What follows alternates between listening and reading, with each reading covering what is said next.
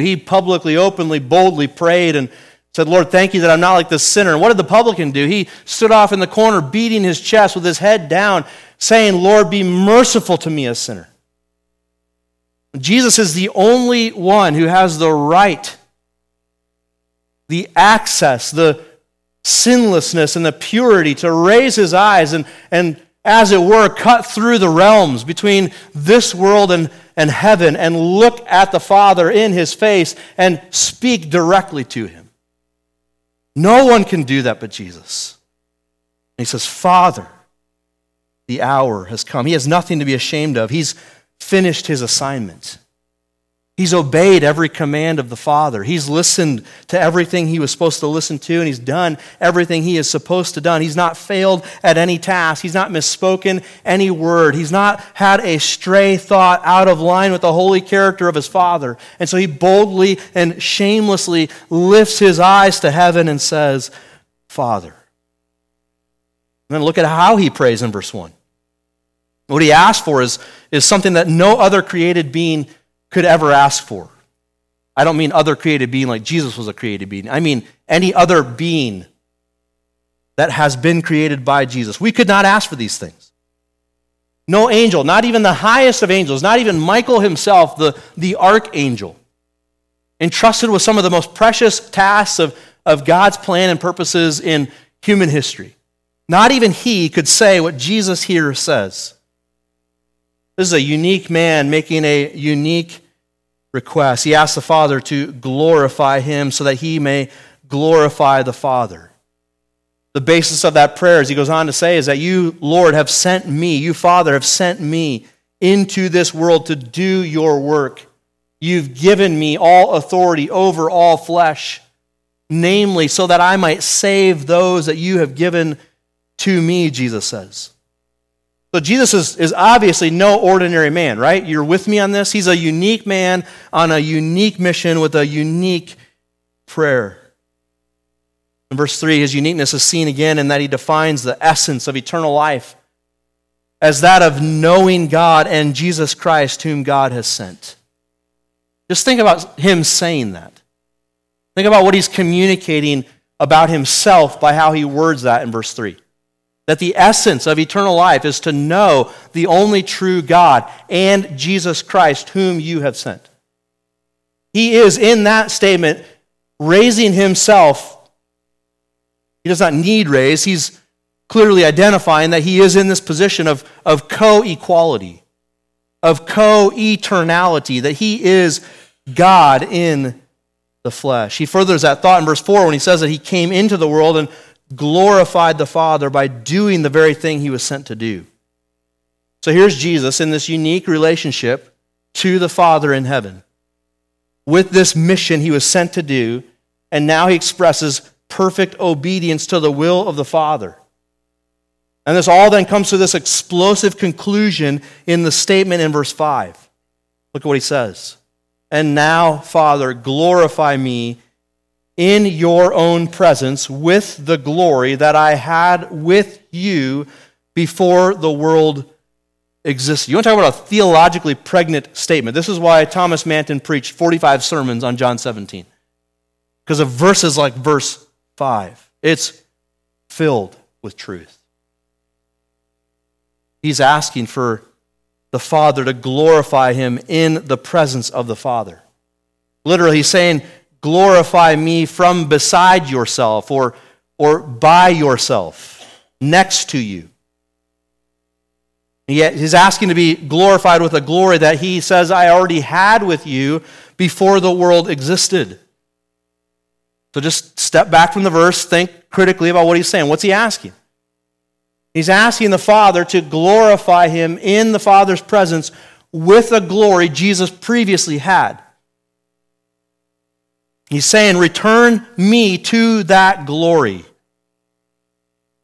And the timing of that previous glory is not a time in human history previous, but it's before the world ever existed, before one molecule of creation was ever spoken into existence. Jesus says, return me to that shared glory between you, Father, and me, Son. So, again, critically think, What is that saying about Jesus? Is he not indisputably identifying himself as of one essence with the Father? That he is of one being with the Father, that he shares the Father's deity and therefore his glory. That he, the Son, is God and that the Father is God. Do you remember in the prophet Isaiah? I know it's probably been a while since you've read there, or maybe you're close to there in your Bible reading plan. Remember in the prophet Isaiah when he's speaking about the glory of the Lord, and the Lord is speaking to his people through the prophet? 42 verse 8, God says, I am the Lord, that is my name. My glory I give to no other, nor my praise to carved idols. In case I missed it, he comes back to it in chapter 48, and he says, for my own sake I do it. For how should my name be profaned? My glory I will not give to another. Here's Jesus saying, I shared glory with you. Beloved, if he is not God in the flesh, if he is not of one essence and being with God, then he is blasphemous and deserved to die on that cross. But he is here agreeing with what John said in his prologue in chapter 1. You remember, I know it's been many sermons ago, and you've slept since then, but do you remember what John says in John 1? In the beginning was the Word, and the Word was with God, and the Word was God. Being and essence, same as God. You remember how he finishes the prologue? That's the beginning of the prologue, verse 1. You remember how he finishes the prologue? The Word has been enfleshed so that he can make God known. No one has ever seen God, John says. The only God who is at the Father's side, literally face to face with the Father, he has made him known. Literally, he has exegeted him. He's made him known to us. You know what Jesus is saying in John 17? I agree with John the Apostle of John 1. He got it right. I was with the Father before ever one word of creation was spoken, and I shared that glory. Now he is praying to the Father and says, Lord, glorify me so that you will be glorified, and glorify me with the glory I once had with you. So what really is Jesus asking for? Well, remember, it's a unique moment. He's staring down the realities of the cross, coming out of the upper room, marching to Calvary. He'll stop on the way in Gethsemane, sweat drops of blood as he anticipates the agony of the weight of your sinfulness and mine weighing upon his soul. But then he'll march headlong with his face like flint to Calvary's cross, enduring suffering and shame and mockery, pulling of his beard and spitting on his face, public decrying of him as blasphemous, as worthy of death, a crowd shouting out in unison, put him to death, execute him, execute him. He will stand resolved and committed, going to the cross for you and for me. And as he looks down the tunnel of that suffering, he is praying to the Father that God, his Father, would sustain him and finish his work through him. That it would be accomplished as they have agreed in eternity past, it would be accomplished. And that through it, God would be glorified, and through that, the Son would be glorified, and the work would be done. This is a unique prayer in a unique moment, offered by a unique man.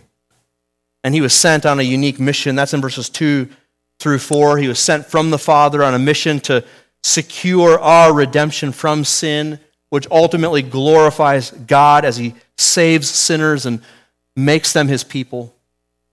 And by completing that mission, Jesus is saying, I will glorify God. And through the completing of that mission, the Son will be glorified.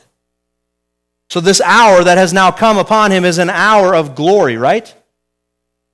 And Jesus doesn't go to the hour of glory with despondency and despair and frustration and wringing of his hands, wishing that this had worked out some other way. Well, he goes to the cross. He enters into this hour of darkness and suffering with hope, with confidence, with resolve. So much resolve that he prays. And he says to the Father, glorify me so that you too will be glorified through the work. So the question you should have on your mind is, how is it that the Father and the Son are magnified through this work? I just want to point out several things to you about this unique mission that glorify God through its completion. Notice in verse 4 that Jesus speaks of the work as though it was already accomplished. He talks about it. He says, I've already done what you've sent me to do. I glorified you, past tense, on earth, having accomplished, past tense, the work that you gave me to do. Well, he has something yet to do, right? The hardest part, actually, of his work is laying ahead of him, but yet it is as done in the mind of God. It is like the prophets, namely like Psalm 22, when you read of the psalmist writing prophetic text about the coming Messiah. He speaks of him as though it is already accomplished. He speaks of it as his context pointing ahead as though it's already done. That's the same thing Jesus says here. In human history, it has to play out, but in the mind of God, it is accomplished as Jesus goes to the cross. Notice also that this unique man on this unique mission has been given unique authority over all flesh. He's been given that authority to give eternal life to those whom the Father has given to him. I know that's a mouthful, but pull it apart in your mind. He's coming to accomplish eternal life and to give eternal life for those whom the Father has given to him. In other words, to just make it as simple as possible, this is not a haphazard mission. This is not Jesus like Rambo jumping out of some military helicopter behind enemy lines with a hope, a prayer, and a machine gun that it all works out. Just jumping in and man, see you later, Jesus, hope it works out for you. No, this is him coming with a purpose, a plan, and a mission, knowing how it's going to go, sent into the world by the Father to secure eternal life for all those whom the Father had given to him. That phrase, all those whom you have given him, Jesus says in verse 2, is repetitive throughout the prayer of Jesus in John 17. And Jesus has this people who've been given to him by the Father uniquely on his heart and mind as he heads to Calvary. He's thinking about them as he goes to work for them. So in verse 6, he's going to say that he has manifested the Father's name to those whom the Father has given him out of the world. He says that they were the Father's and he's given them to the Son, and the proof that they are the Son's is that they've kept the Son's word. And in verse 9, he's going to say that he's praying for these, not the ones in the world, he says, but the ones who've been given to him by the Father because they are the Father's people. Then in verse 12, he's going to say that he has kept them and guarded them. Well, who has he kept and guarded? He's kept and guarded those who the Father has given to him. And he is confident they will be kept for all eternity. Then down in verse 24, he prays that those whom the Father has given him will be with the Son in glory. Why? So that they can see the glory that Jesus has with the Father and know that the Father loved the Son from before the foundation of the world. What he's praying for in verse 24 is the culmination of this whole thing, this whole work of redemption. This is the end result of redemptive history. This is God with a plan from before the foundation of the world, sending his Son to accomplish the plan.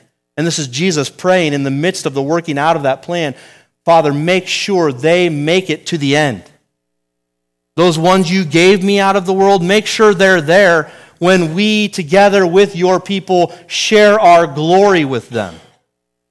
So that they can see how much you loved me from before the foundation of the world. You see, it all is about the glory of God, the exaltation of God, the bigness and greatness and majesty of God displayed through the work of the Son, the rescuing of his people and their eternal life in him. He prays here at the beginning of his prayer this way. He includes it as part of his unique mission to give eternal life to all those whom the Father has given him. He already said that in John 3. Do you remember that? For God so loved the world that he gave his one and only Son, that whoever believe in him may have eternal life. That's why he came, right?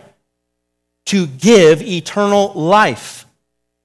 He came to accomplish and to give it to those. John 6:37, we've covered these verses, but I remind you, Jesus says in that verse that that which the Father has given to him will indeed come to him in faith, because the Father will draw them to Jesus. Then 2 verses later, in verse 39, Jesus affirms that he will not lose any of those whom the Father has given to him to save. Then he comes back to that idea in chapter 10, and he says in chapter 10, verse 29, that you're secure not just by my grasp of you, but by the Father's grip of you. He says, no one's greater than my Father. He's greater than all, and no one is able to snatch them out of his hand. Who's the them? Well, those who the Father has given to the Son. So, beloved, Jesus is on a unique mission, a well-defined mission to give eternal life to those whom the Father has given to the Son. Then notice in verse 3 that the eternal life is defined. So what exactly is it that the Son is accomplishing for those that have been given to him by the Father? Is it just that you're going to live forever? Some days when life's going well, that's a pretty neat idea, right? This is a good life. I'd like to do this forever. Other days, you're like, you're kidding, right? I have to do this forever? You have those days, right? It's not just me. Is that what this is? Is this a promise that life just keeps going? With a little sanctification mixed in, it gets better, but it's just ongoing life. No, Jesus helps you here. He defines the essence of eternal life. And in essence, he flips it on its head, because when we think of eternal life, we put the eternal before the life in our minds. It's ongoing and unending, when in reality, the life should be first, because life is found in the knowledge of God. See, eternal life is actually more about knowing the eternal one than it is about having ongoing life. It's because you, through Jesus, get to know the eternal God. You are given eternal life with him. And so eternal life, all the blessings of eternal life, flow downstream from knowing God. And this knowing of God, is not just knowing facts, not just comprehending that God is this and God is that, or God said this and God said that, or I shouldn't do this because God said. It's more than a knowledge like that. I knew facts about J.J. Jasper before this weekend. I had heard him on the radio. I had heard stories about him from Jake. But I didn't really get to know J.J. until I went to lunch with him and talked to him for an hour and a half and listened to his personal stories and asked personal questions. We got to know each other better. It was beyond factual. It was relational.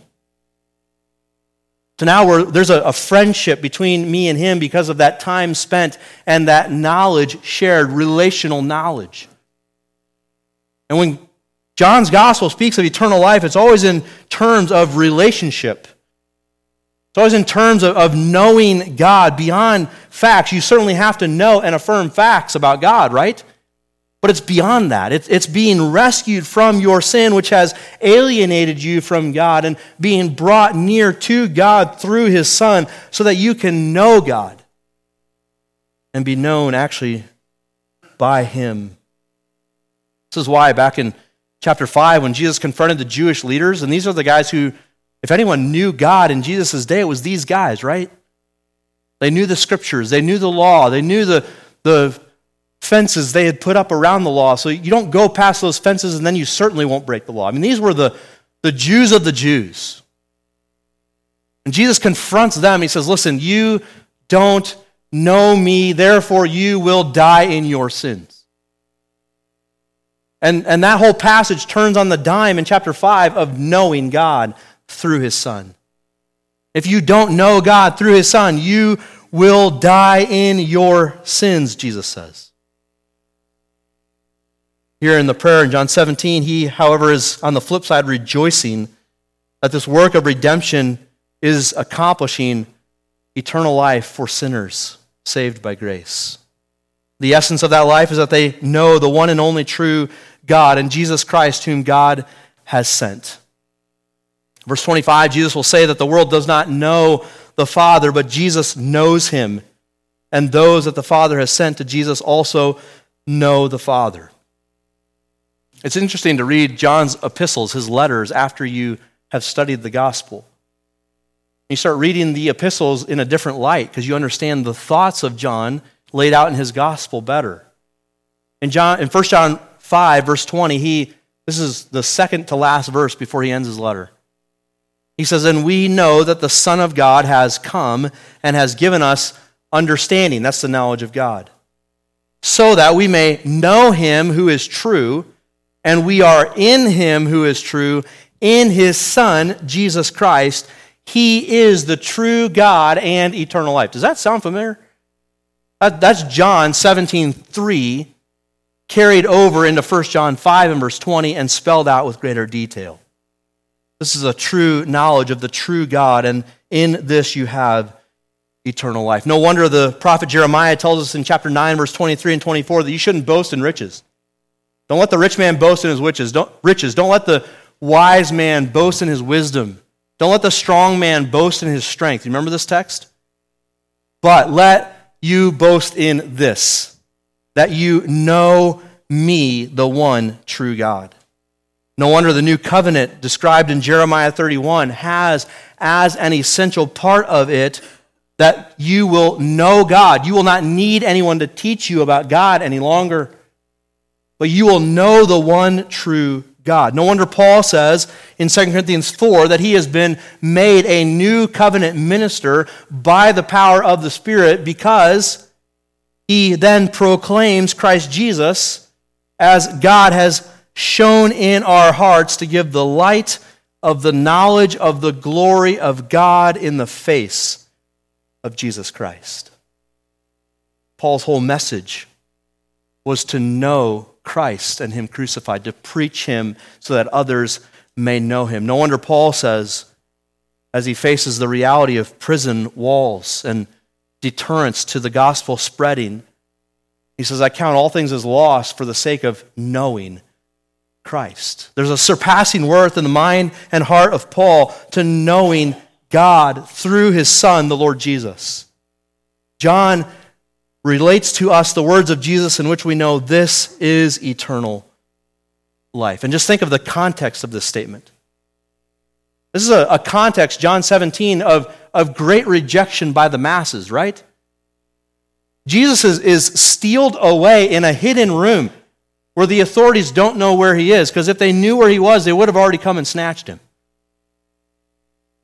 He's hiding away with his disciples, stealing away a few more minutes with them to pour into them his truth. And he's about to go face their vitriol and their hatred as he heads toward the cross. In essence, they will say, "We don't believe you.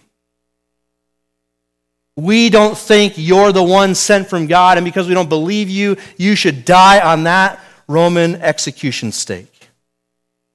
And here in this upper room, he has this unique group of 11 men who believe him, who've staked their life and eternity on Jesus being true. And he prays and thanks the Father for them. And he assumes his role as their great high priest. And he asks the Father to accomplish the very things that the Father said he will accomplish. He prays in line with the Father and the Son's mission worked out in eternity past. And the outcome of that mission is the glory of Christ seen in souls saved, added to the church, eternally made his own. A good question at this point to give you a mental break is, how is it that God is glorified through the cross of Jesus Christ? That's what Jesus is praying here, right? Glorify the Son so that you also will receive glory.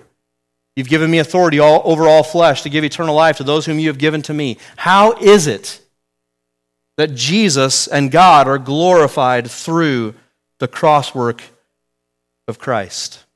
What does it mean to be glorified? That's a big topic, isn't it? We have before us this Saturday a display, maybe the grandest display in human history of human glory. The coronation of a king in one of the preeminent nations in our world, televised on every nation in the planet, probably in our world. A display of the wealth and the prominence and the preeminence of one family over all others. One man over all other men, crowned with a crown of glory and diadems and jewels to set him apart from all others, as though he has some unique position in the world and some unique power over the world. And the whole ceremony is designed, if you watch any of it, to magnify the glory of this moment and of this person and of this position. So that is, in a much more eternally significant and glorious way, what God is doing through the finished work of Jesus Christ.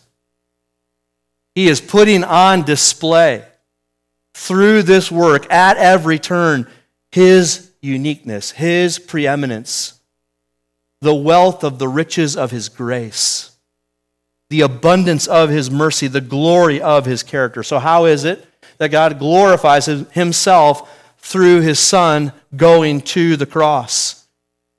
There's three quick ideas for you. It's through the display of His perfections. It's through the display of His perfections.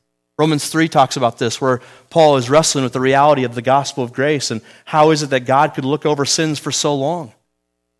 And he says Jesus is the propitiation of the wrath of God, so that through Jesus, God is proven to be just and the justifier of all who believe in Him. That's the perfections of God on display in the cross of Christ. We could talk about His mercy. We could talk about His holiness. We could talk about His transcendence. We could talk about His condescension, His incarnation work as displays of His perfections. All of those are brightly shown through the cross of Jesus. Second, His glory is shown through the keeping of His promises. It is at the cross that we see all the promises of God come together and find their yes and amen in Christ. It's through His resurrection and through His ascension to the right hand of the Father that we are sure Jesus is the one through whom God intends to keep every promise He's ever spoken. That's why Paul can say in 2 Corinthians 1, for all the promises of God find there, do you remember? Yes and amen in Him. Jesus is the crux of the keeping of the promises of God. And God is glorified that He has said something and that He does what He said. That He's a God of His word and hasn't ever let one of them fall to the ground. And we see that all throughout human history, all throughout Revelation history. We see that especially in a climactic way in redemptive history in Jesus' death, burial, and resurrection. Third way the glory of God is seen through the cross work of Christ is through the redemption of His people. Through the redemption of His people, the finishing of His work to make these people His own by paying their sin debt on the cross. Which is why Paul, after writing the glorious exposition of the gospel in Romans 1 through 11, diving into every crevice and nuance of gospel truth Paul, by the Spirit, could think of, he comes to the end of that exposition and he says in chapter 11, verse 33, "Oh, the depth of the riches and wisdom and knowledge of God. How unsearchable are His judgments and how inscrutable His ways. For who has known the mind of the Lord, or who has been His counselor, or who has given a gift to Him that He might be repaid? For from Him and through Him and to Him are all things. To Him be glory forever. Amen." What compels Paul to explode in that kind of worship? Because God kept His promise and completed redemption of His people and made them His own. And Paul rejoices in God for what He has done. Indeed, Jesus is this unique man accomplishing this unique mission. As part of this unique mission, He now has a unique mediation. He now mediates in a unique way between us and God. No one else, as I've said, can pray what Jesus prays in John 17. And it really is humanly impossible to imagine the depth of longing that Jesus has here for the finishing of His mission and for a return to His glory. If you've traveled before, even just outside of your own town, but more than that, if you traveled internationally, you know the experience of on that trip enjoying what you're doing and having fun, and then at some point it just hits you like, I really wish I was home. Like, this is fun and cool and good and all, but I really just want to go home. I want to be with my people in my place where I'm most comfortable. And that is a small comparison to what Jesus must have experienced in this moment. On, dare I say it, an infinite level. Leaving the holiness and sinlessness of the presence of the Godhead in heaven in eternity past. He, the Creator, took upon himself creation, humbled himself to come into this world as a man to be our Redeemer. He who has authority over all things became slave of all to serve all. He now longs to return to the glories of heaven. And so he prays and asks the Father to finish this work through him, to glorify himself through the glory of the Son and the finished work of redemption. I'm finishing here. Listen, it is really instructive for us that Jesus knows the will of the Father and is committed to do the will of the Father. He hasn't buckled on any one point up to this point, correct? There's no wavering in him here. He knows what God wants him to do. He knows that he's going to do it.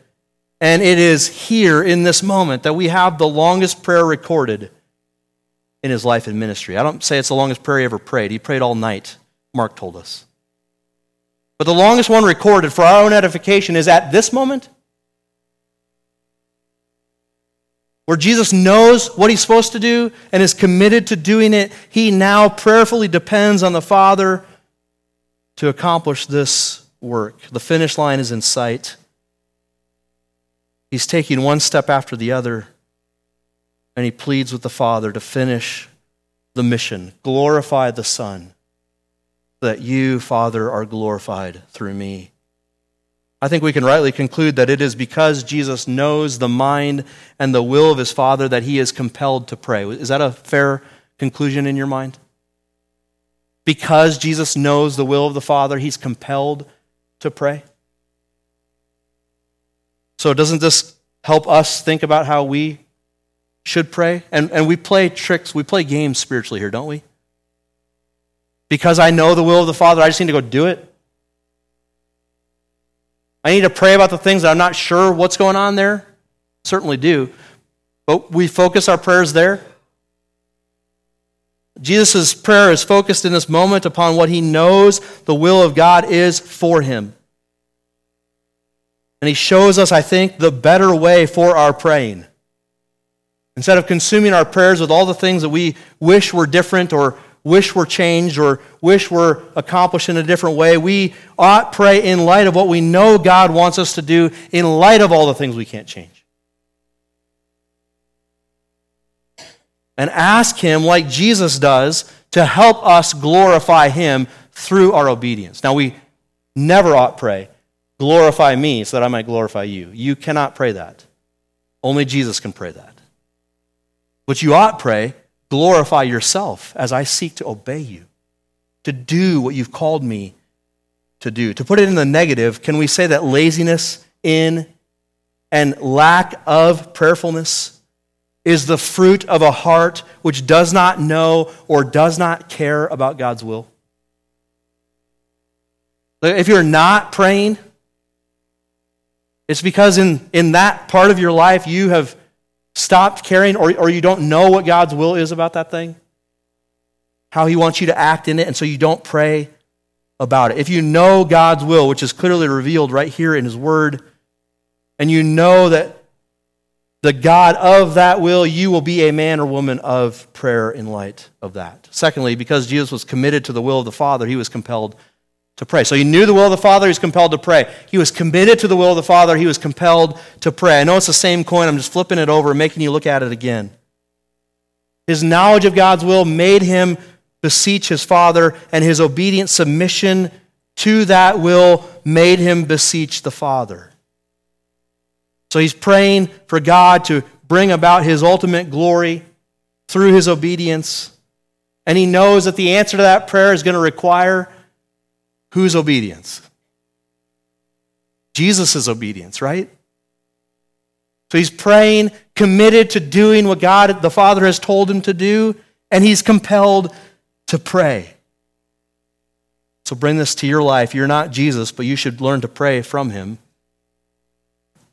Our prayers are compelled by a heart that is humbly submitted to the one to whom we pray. So much of my prayer life are wasted requests flowing out of a heart lacking submission. Those are those wrestling kinds of prayers where you are asking God to make something different happen for you.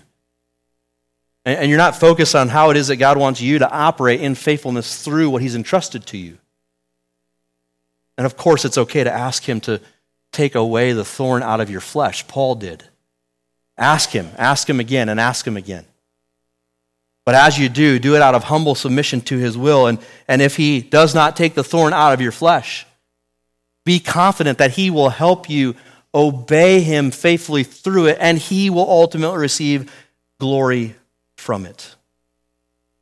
Brothers and sisters, our requests in prayer are best formed in the forge of obedience, hammered out on the anvil of our will, heated up through the pressure of affliction. Our best praying is in that moment when we're committed to doing whatever it is God wants us to do in this moment for his glory. And we pray to him and say, Lord, help me obey. And when we don't pray well, we know we are not committed to doing God's will. Those lack of prayer moments are moments of great pride in which we want what we want, not what God wants. And we pray either according to our own lusts, and we'll never get those, James 4 tells us. Or we pray that God will do something other than what he's intended to do. But when you're committed to the will of God as Jesus was, you can't help but pray. So, beloved, as we close, let us rejoice in such a Savior who in this unique moment, sent on this unique mission, as God's unique man, prays this unique prayer, knowing that he prays in this moment ongoing for you, so that you would be delivered safely home. All praise to him. Let's pray. Father in heaven, thank you for your word and your work in our hearts through this, your word. We pray that you would teach and instruct us and grow us in grace and the knowledge of you through your Son. Pray for those among us who don't yet know Christ, who've heard of him and know facts about him, but don't yet know him. Father, please bring them to saving faith for your glory. Thank you, Lord, in Jesus' name. Amen.